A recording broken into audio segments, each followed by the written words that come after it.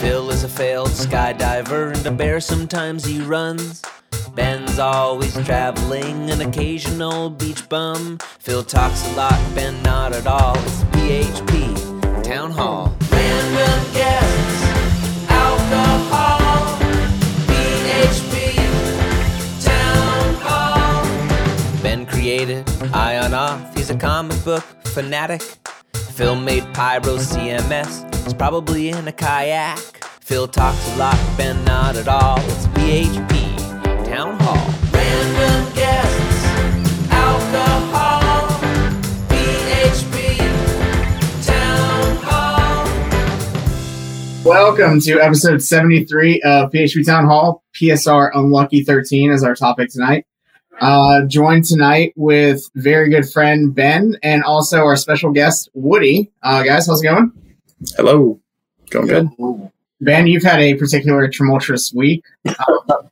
I hope that you have Understatement of the year. Yeah, right.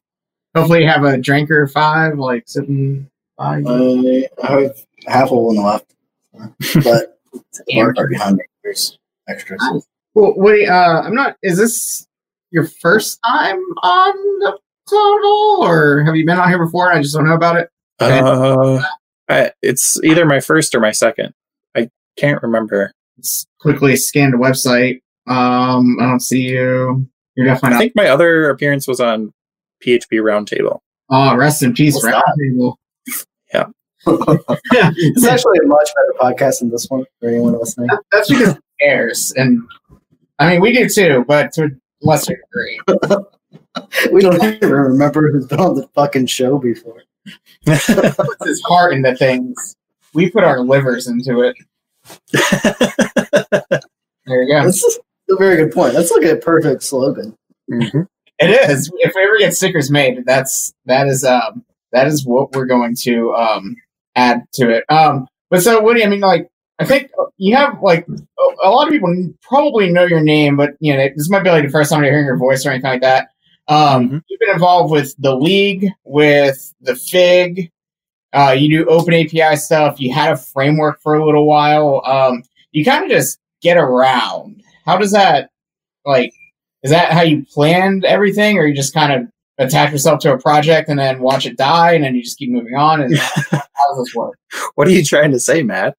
You're like the Yikes. closer of the open source projects. Are you trying to tell me that I'm going to kill Fig? Is that what you're trying to say here? Honest to God, I think if you did that, there'd be a lot of happy people, if we're just going to be perfectly honest. Yeah, well, wouldn't be me. No, I didn't plan any of it. You know, the framework thing, I was young and stupid and had a lot of ambition and not a lot of responsibility. And so it was really easy to just dedicate all of my free time to reinventing the wheels. And so that worked out for a while in my early 20s. Then I got married and decided to get serious and got a real job. And so the framework kind of died without my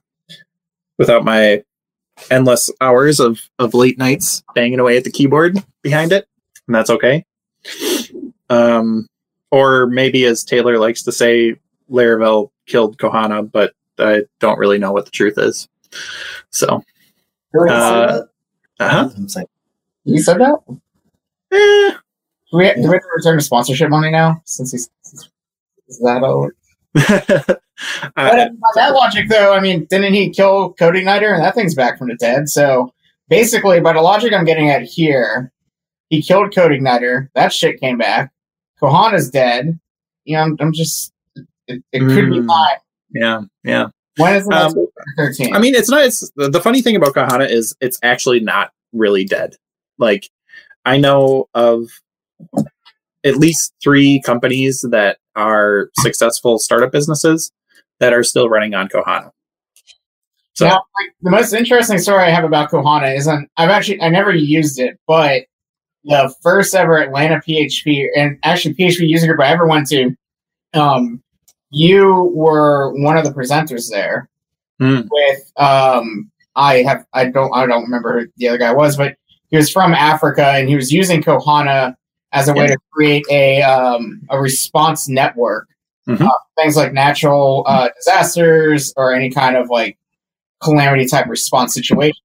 And that was like my first introduction to like frameworks and understanding anything about open source and all that kind of stuff. So that was like 5 years ago or something like that. Mhm. And I still remember you got the free PHP Storm license, and you were just like, "No, I use Vim." And Chris was like, "Are you sure?" And he's like, "Yeah, no, I use Vim." And I was like, "That guy." Yeah, that guy doesn't know what the hell he's talking about. That's what you were thinking. I was like, "What is Vim?" And then I haven't been on it since. The good news is I've grown up and I use PHP Storm now, even though although I'm slightly convinced that it's killing my computer. I mean, it probably is, but we can cut that last part out and send the first part to JetBrains and hopefully. All right, that sounds great. I am shameless. I need money. The stock market is down, and I have things to buy. But so, I mean, to go back, I mean, I think one question a lot of people have, like when everyone says you shouldn't reinvent the wheel, but it is good to kind of build projects to learn. When you're building and maintaining and growing Kohana before you decided to move on from it, what were some of the lessons that you really kind of took away from the maintainership, the building, and the community and all that? One, never try to write an ORM. Two, never try to write an ORM. Three, maybe don't always try to reinvent the wheel. So use an existing ORM. Yeah, definitely use an existing ORM, or don't use an ORM is probably even better.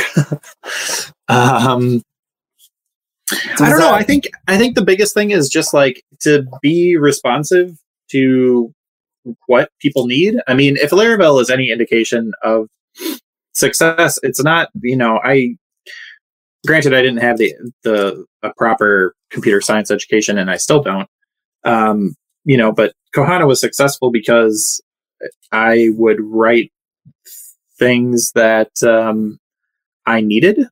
And so that like focus on developer experience and like doing something that just made sense, whether or not it was super technically correct, was apparently really valuable. And Laravel is right on top of that too. I mean, there's a lot of stuff in Laravel that people who are academic, look at it and go, why does Laravel do this? Well, I mean, it's the most successful framework out there because it focuses on making things really simple and understandable, at least from a high level perspective. From somebody who's reading the code and writing the code, it makes a lot of sense.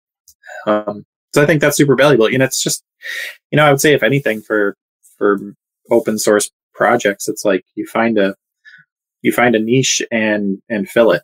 And Kohana just came along at the right time where PHP, it was during the shift from PHP 4 to PHP 5, and people were just starting to really understand object-oriented programming in PHP, and the language finally supported it in a reasonable way. And Kohana was at the forefront of that for a little while. So I think that's where we were successful. So you mentioned the ORM a couple times. Is that like the biggest pain in the ass with the framework, or why is that your advice? I mean, the ORM itself works fine. It's as with any ORM, you just have to be really, really careful about relationships and lazy loading. And the Kohana ORM was honestly pretty good. It just wasn't very good at allowing you to do things in an efficient way when it came to complex stuff. And so it was really easy to end up in situations where you would have, 50 queries to display a page because of lazy loading stuff and not very good tooling around including stuff up front or combining queries. One of my first major consulting gigs was for this company that they had launched a product and it got super successful, and they were running four dedicated 4-core servers with 16 gigs of RAM in order to have enough power to run their website with something like, I don't know, 10,000, 50,000 customers. Like it wasn't that many customers, but the memory requirements were insane because the database was so inefficient. Wow. Yep. Huh. Well, so you moved on for Kahana. Did you move on from it like officially, or did it just kind of peter out, or what happened there? It kind of petered out for a while. I went to work for a company that didn't use Kohana. I didn't have any time for consulting, so I just didn't really do much with it. There were a couple other people that were maintainers, and they carried it on for a little while, and then they kind of also started to move away from it, had jobs that were doing other things. And eventually, I moved on from that job, but at that point I was like, other things have come along, other frameworks. It's been 3 years and other frameworks have made a lot more progress and are way better choices. And so I didn't care to put the effort in to bring it up to speed, and eventually just kind of left it in bare bones maintenance mode for a couple of years. And then somebody came along and said that they wanted to take it over and upgrade it to make it compatible with PHP 7 and do some improvements. And I said, all right, great. Let me make you an admin of the organization and just hand the whole thing on. And so that's what I did. Oh, nice. So how'd you move from that into the Fig? How'd you get started there? Or I guess you went back to the League, right? Yeah, the next thing was League. I was working for a company that was going to use OAuth logins and wanted to support several different logins and social connections. I think Google was high up on that list, and maybe Facebook was one of them, and LinkedIn. And so I looked around and I was like, well, there's this OAuth package. That's awesome. And I started using it, and it's like, wow, this could be a lot better. And so I started submitting pull requests. And at that point, Ben Ramsey was basically running the whole OAuth, the League OAuth package.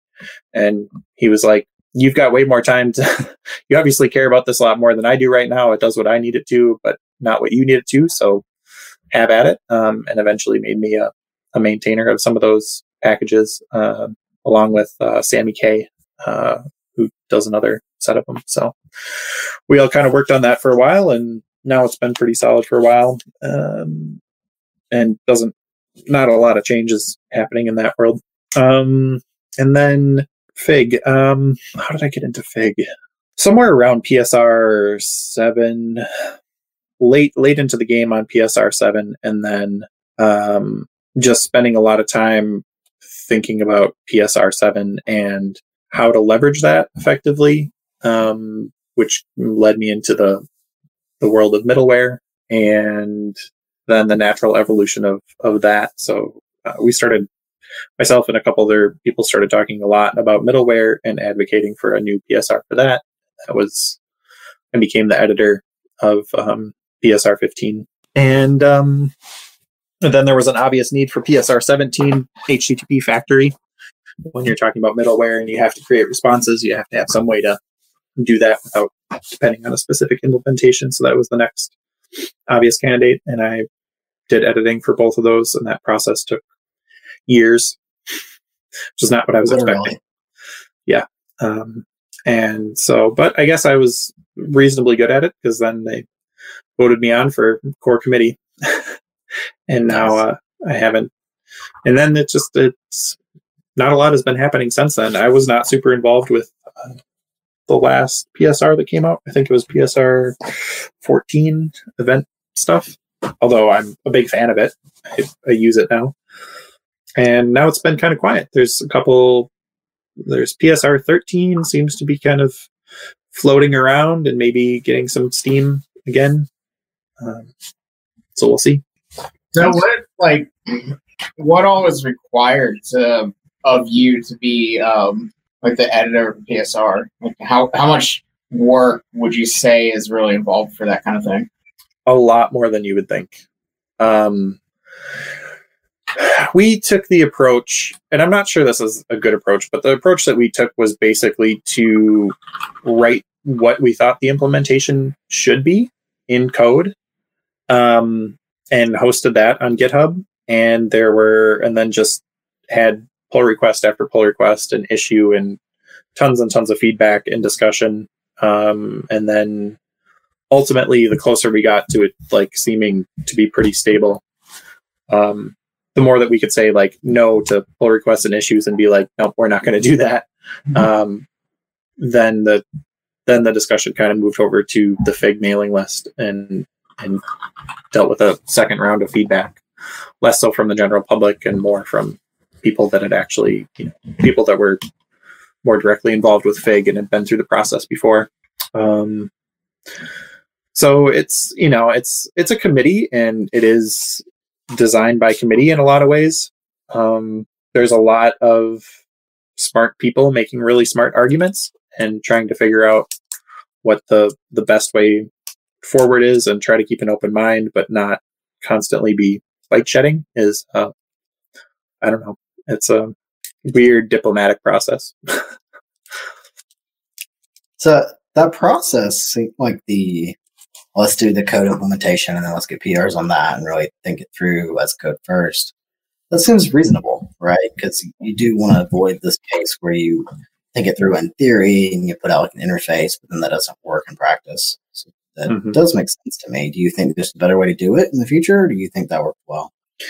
I think it worked pretty well. The only thing that was problematic is that we started with one idea, which was how middleware essentially worked in PHP land before that, where you would have you had a request and a response object that was passed to every single middleware, and they were closures.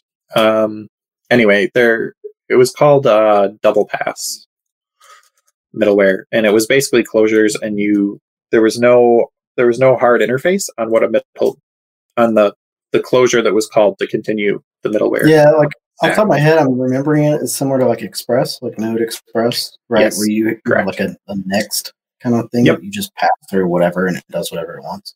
Correct. That was where we started, and then we transitioned from that to what you see today, more or less. I mean, some names have changed, but the single pass style. And that transition was hard for people to take because people didn't understand that, like, this is not code to be used in production. This is just like a reference implementation with tests. Like, there's no reason to actually be relying on this. But people jumped on the bandwagon early, and then we're cranky about that massive change and break in compatibility. And even that, like, even just the discussion, whether or not we had done code, but that discussion around like Express style versus what we ended up with was the most contentious part of middleware, for sure. Understandable. I guess that would be a downside of the code, right? If you have the code, people might use the code. Yes. If you have the code, people will use it. Whether or not, doesn't matter how many warnings you put on there and be like, this is not something that you should publish a package based on. People will still do it. Yeah. So, what are you up to these days? What's your new day job? I work for a healthcare IT company out of Nashville. We've been building a new product since last June, and we finally have a customer using it. So we're happy about that. Maybe my laptop that's been getting killed by the editor that shall not be named will be replaced at some point in the near future. That'd be really cool. Nice. So what's the product? It's called, the company is called Roundingwell. The product that we've been working on is a platform currently customized for medication management. So there's a lot of, for really, really big hospital networks, the more consolidation there is, the less kind of this thing that happens where specialists don't talk to each other, and you'll end up with patients with like 8 or more drugs. And some of them may have side effects or complications that make it difficult to be on some of those drugs at the same time. And so our client manages a population of that's like 30,000 people, and they try to review medications for all of these people. And so the platform itself is customizable for basically any kind of healthcare thing. I mean, it's a fully HIPAA compliant patient data and demographics aggregation and analysis system. So this particular, our first implementation of this was this medication management thing. So we process all of the prescription refills for all of these patients, this 30-some-ish thousand patients. And we look at them and do some basic analysis on all the medications that patient has. And then if it meets the criteria, we flag the patient. And then they have a clinician team that looks at all of those. It's interesting because I built a pharmacy management system a few years back, and it was for a hospital. It was the pharmacy in the hospital, so we knew all the patient's medication, and we would, when the pharmacist was going to fill the medication, we would flag it based on like side effects or overlap or whatever. So it's a similar idea, but we handled it at the pharmacist level.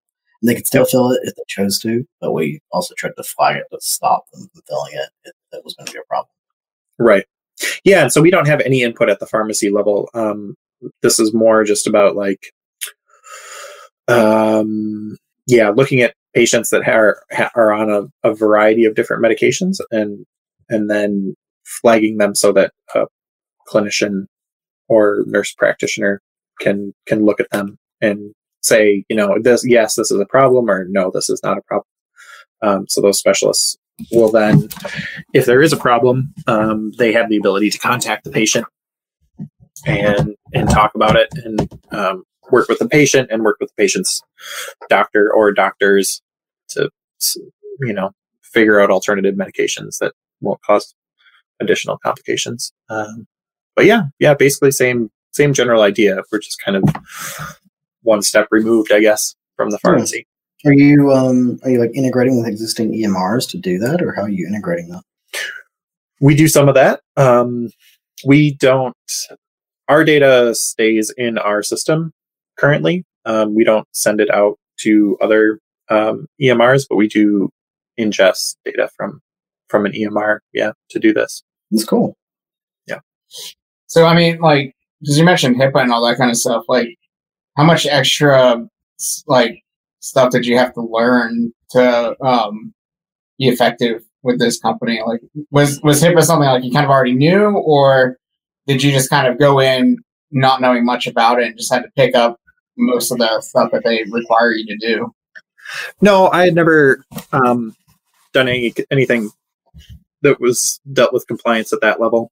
A lot of it is really common sense.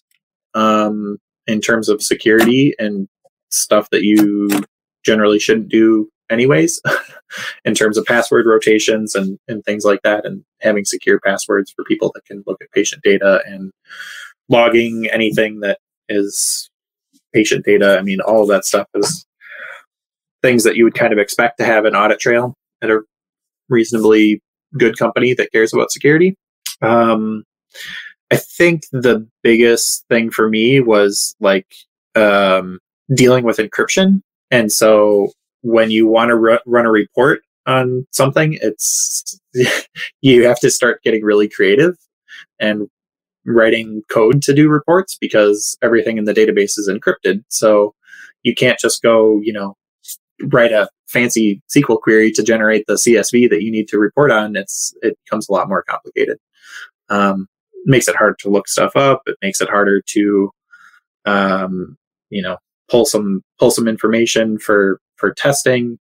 All of those things just get a lot more complicated because you can't very well, be like, oh, this particular patient has some weird things going on. Like, let's just grab their data and like put it on a local VM and see what's going on because you have production encryption keys and nobody should have production encryption keys. Like, those can't leave production servers ever. Like, so it's things like that where you're like, all the sort of dirty cowboy coding tricks that I used to be able to pull at previous companies to get stuff done really fast no longer apply.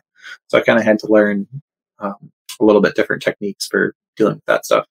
So I mean, it really probably just like slowed you down and made you kind of rethink a lot of what you kind of already knew then. Yeah, I think that's probably accurate. Mm-hmm. Yeah.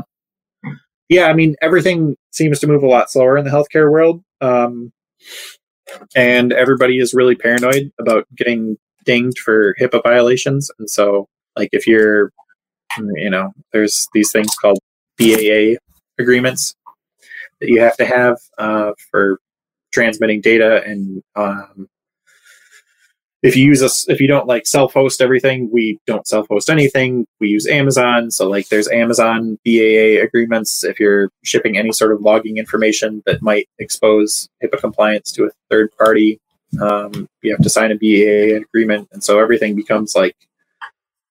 is enterprise level, becomes expensive. It's not easy to be like, oh, let's just try this service. And it's like, well, does this service support HIPAA compliance? How much does it cost to get a BAA agreement with them? Like everything it's like there's 5 extra steps to everything you do in a HIPAA compliant world. And there's nothing wrong with that. I mean, I'm making light of it a little bit, but I don't know. It just seems like it's so expensive because nobody really wants to deal with it. All these service companies that love to, advertise their flashy products. And then you're like, well, how do you feel about a BAA? And they're like, okay. No, I'm very busy that day. Yeah. Well, I mean, I just I was curious when you mentioned HIPAA fines. I had no idea. And I mean, basically for the first, there's 4 tiers, which I'm just learning. And the first 3 tiers can have a price tag up to $50,000 per violation. Mm-hmm. And then the 4th tier has a minimum of $50,000 per violation. So it makes sense that, companies are going to care about that kind of thing because that can make or break a company pretty easily. So yep. I get it. But I can also imagine, trying to figure out which companies you can host with or so I mean, does that stop you? Does that make it harder for finding services like something like Cypress to test your front end or anything like that, or is that still kind of okay ground? No, it's okay. It's just it comes down to whether or not you transmit patient information to them, and so we do use Cypress. We use Circle CI, we use Cypress, we use GitHub, we use AWS. We use all these services. AWS we have to have a BAA agreement with, and we do. Amazon actually makes it pretty easy, which is great. But for all the other services, it's just a matter of being having a clear delineation between everything that is patient data and production level patient data versus just random data that we generate for testing purposes. Which is something Amazon makes pretty easy now, at least. Yeah. It's pretty easy to set that line. Yep. It makes things, like mocking and some stuff. We have to spend a fair amount of time doing mocking. At previous companies, it was we did some clever stuff like just pulling down 20,000 patient records and everything, or not patient records, customer records and everything related to those customers, and then anonymizing the names and zeroing out the phone numbers and email addresses and being like, well, this is good enough, and then that just becomes our test data set.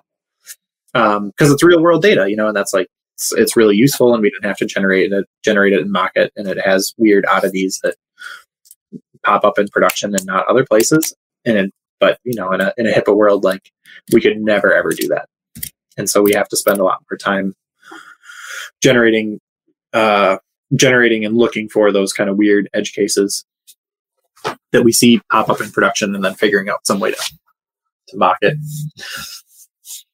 or to generate some sort of test fixture that looks something like what we saw.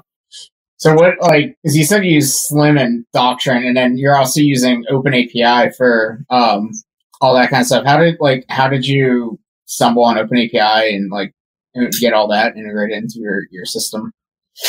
I mean, what was it like everyone else? We just saw Phil yelling about it, and we're like, well, we might as well do that.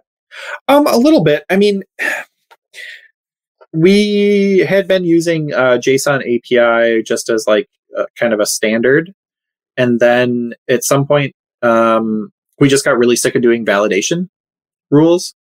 And so we have a clear split between, as we're pretty standard in terms of the PHP backend is an API. Then we have a JS front end, SBA.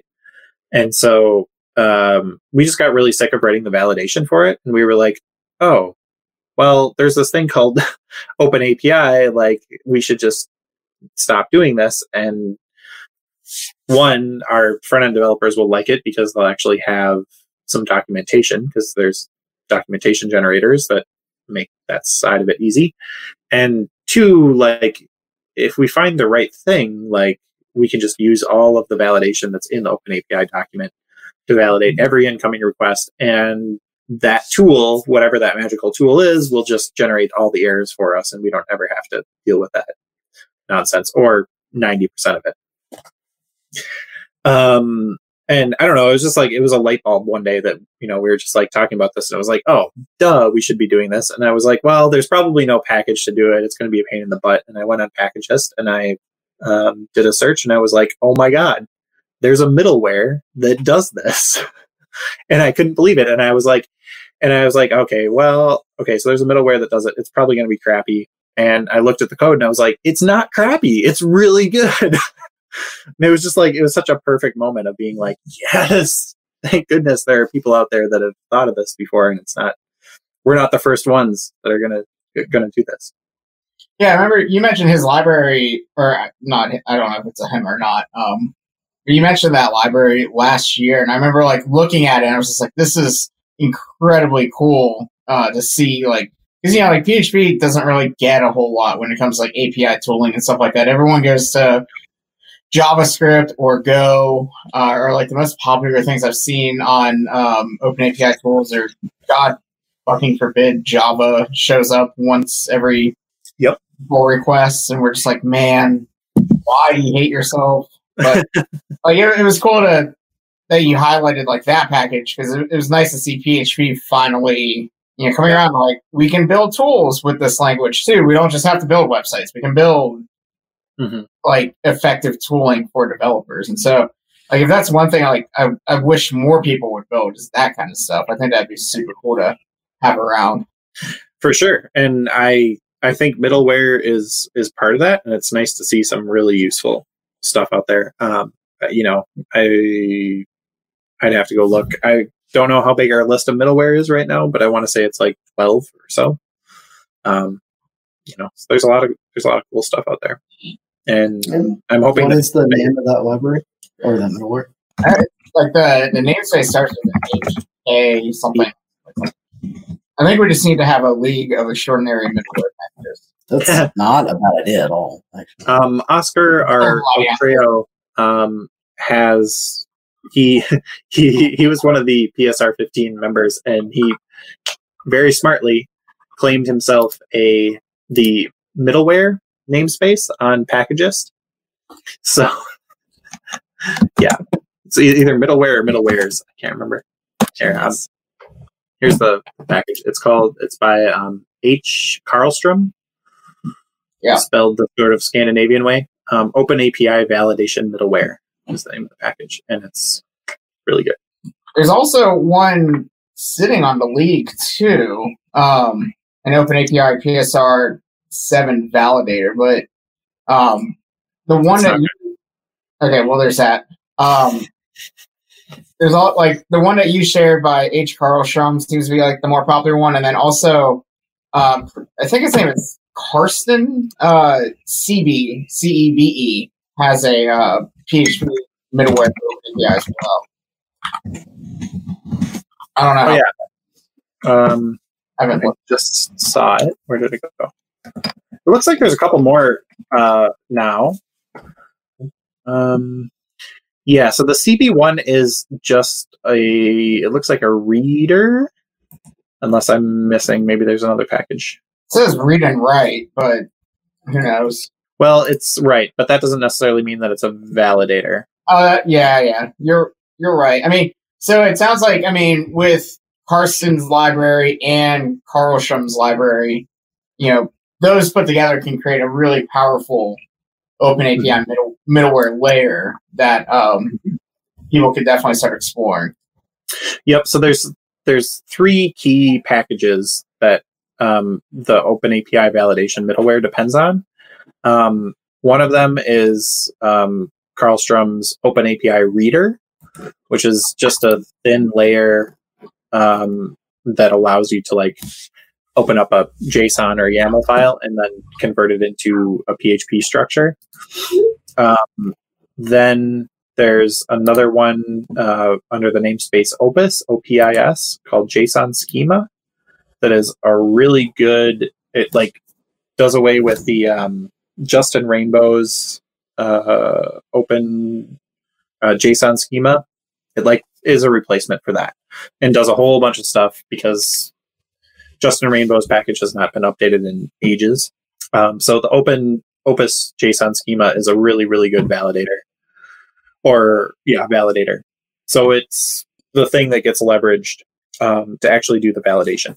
I wonder how, because Phil was just talking on Twitter the other day about JSON schema and OpenAPI getting more like playing nice together a lot easier now. I wonder if that makes the Opus library kind of obsolete, or if there's still stuff in there that I haven't looked at it, so I can't totally. No, because the OpenAPI spec is getting more similar to JSON schema. Like they diverged for a little while, and now they're coming back together.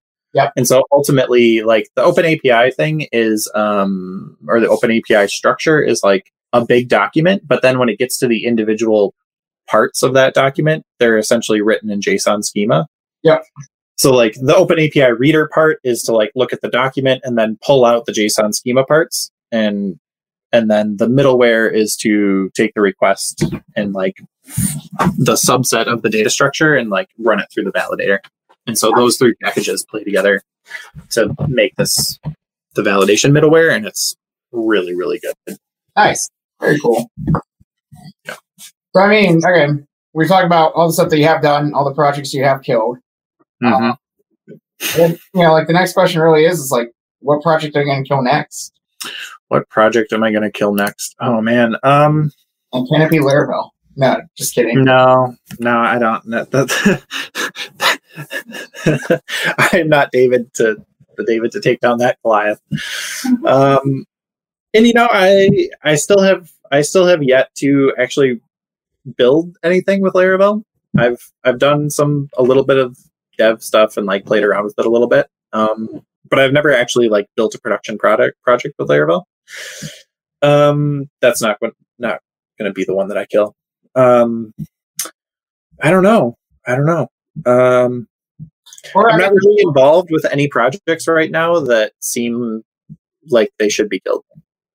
Yeah, so to rephrase my question to a more PG version, like, what do you feel like what do you feel like your path is leading you onto next? Like, you've been involved in massive major open source projects. You've been involved with leading spec development, which is a huge thing for a lot of people. And so it seems like, like every single step you've taken like a really big step forward. And so I'm kind of curious, obviously you don't really know where life is going to take you, but like, if you had your choice of like, where would you want to get involved next if you had control? Yeah. It's all, the secret is, Matt, it's all accidental and I'm just a dabbler. So, I really have no idea. There's no I feel like maybe, stuff with Lambda is super interesting. And I feel like there might be, it's like just starting to gain some traction in terms of adoption. And as one of those early adopters at my current company, I feel like that might be maybe what happens next. Yeah.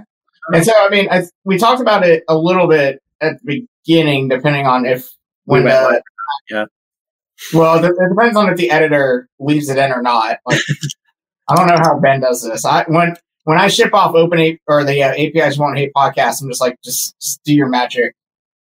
And then I end up uploading the wrong one, and we got yelled at. But like, so you did mention your team is working with serverless and stuff like that, and you're using Bref, right? Correct. So how is that working out for you right now? Like, is it I've heard a lot about it. I know I don't know how to say his name, so I'm not even going to try and butcher it, even though I know it's close to mine. But I'm pretty sure I saw Rob Allen talking about it a fair bit as well, and he had really good things to say about it. So it's, I mean, it's fucking magic. I don't really understand what it actually does.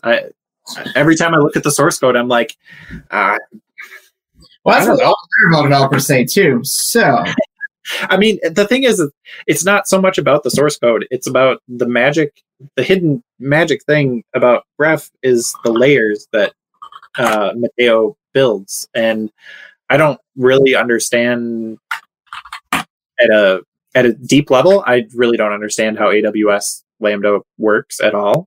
But the layers, the Bref layers that he builds basically make it possible to use PHP like you do JavaScript on AWS, which is absolutely mind-blowing to me, and really cool. And it works. Like, it just works. I don't know. Are you using it more like a Lambda style, or are you using it like to invoke Slum, or how are you using it? We use it a couple different ways. We use it as like an invocation for SNS or SQS. I always get those two mixed up, whichever one it is. Like, so we invoke it at like in an event style. We also use it just as an API, like standard Lambda layer, where like people start using, one of our clients start using the our service, and Lambda just takes over and does its thing. Yeah. Nice. Is it like the whole thing running in Lambdas, or do you have some Lambdas and some EC2 or whatever? We have 0 EC2. The only thing that we have persistent right now is we have an RDS database. And the only reason that we have an RDS database and not a serverless database is because the Postgres lags behind MySQL. We use Postgres. And so they just, in the last, I don't know, month or two, finally said that serverless Postgres is ready for production. So we will probably move over to that too, in which case our whole stack for our new service will be 100% serverless. That's cool. Has it been smooth doing that with PHP, or do you like wish you would have done JavaScript instead, or how's the process been? There are sometimes that this is the town hall. You don't have to filter yourself. Yeah, I know. I mean, there are times when it's like, yeah, maybe JavaScript would be a little bit better. The ecosystem is more mature when it comes to certain things. But at the same time, I feel like for what we want to do in terms of having a really robust, highly type safe, well-tested backend that can actually be like enterprise ready, because everything in the medical world has to be enterprise ready. I think PHP is probably a better choice for that. I think just that statement says a lot about how PHP has grown, right? Like you said, we want like a well-tested, type-safe backend that's enterprise-ready. Like a few years back, we would never have put PHP into this. Right. Yep. And I mean, we've been on PHP 7.2. Now we're on 7.4. So, the type-safe part of that is, I mean, before we actually had a production client, we were on PHP 7.4. So we have, as much as you can be type safe in PHP, we are, and it's great. I mean, our static analysis tools have caught a number of things before we even merged a pull request. So that's really fucking nice. Yeah. So I guess let's wrap this up with where can people find you, online or in person? So we talked, I think, before we hit broadcast that I'll be at Midwest in 2 months. Or is that next month? It's next month now. And you're out that way? I am, yeah. I think I will be at Midwest PHP in person. That seems pretty likely right now. You can find me on Twitter and GitHub as Shadowhand, and most other places. Shadowhand.com is my personal website. There's not a ton of information there, but some links to other places that you can find me. What's up with that handle, by the way? I don't know. I've had it since I was like 17 years old, and I like it, and so I kept it. That's fair. All right, cool. Thanks for coming on, Woody. It was fun. Yeah. Thank you. It was great. It was awesome to catch up with you.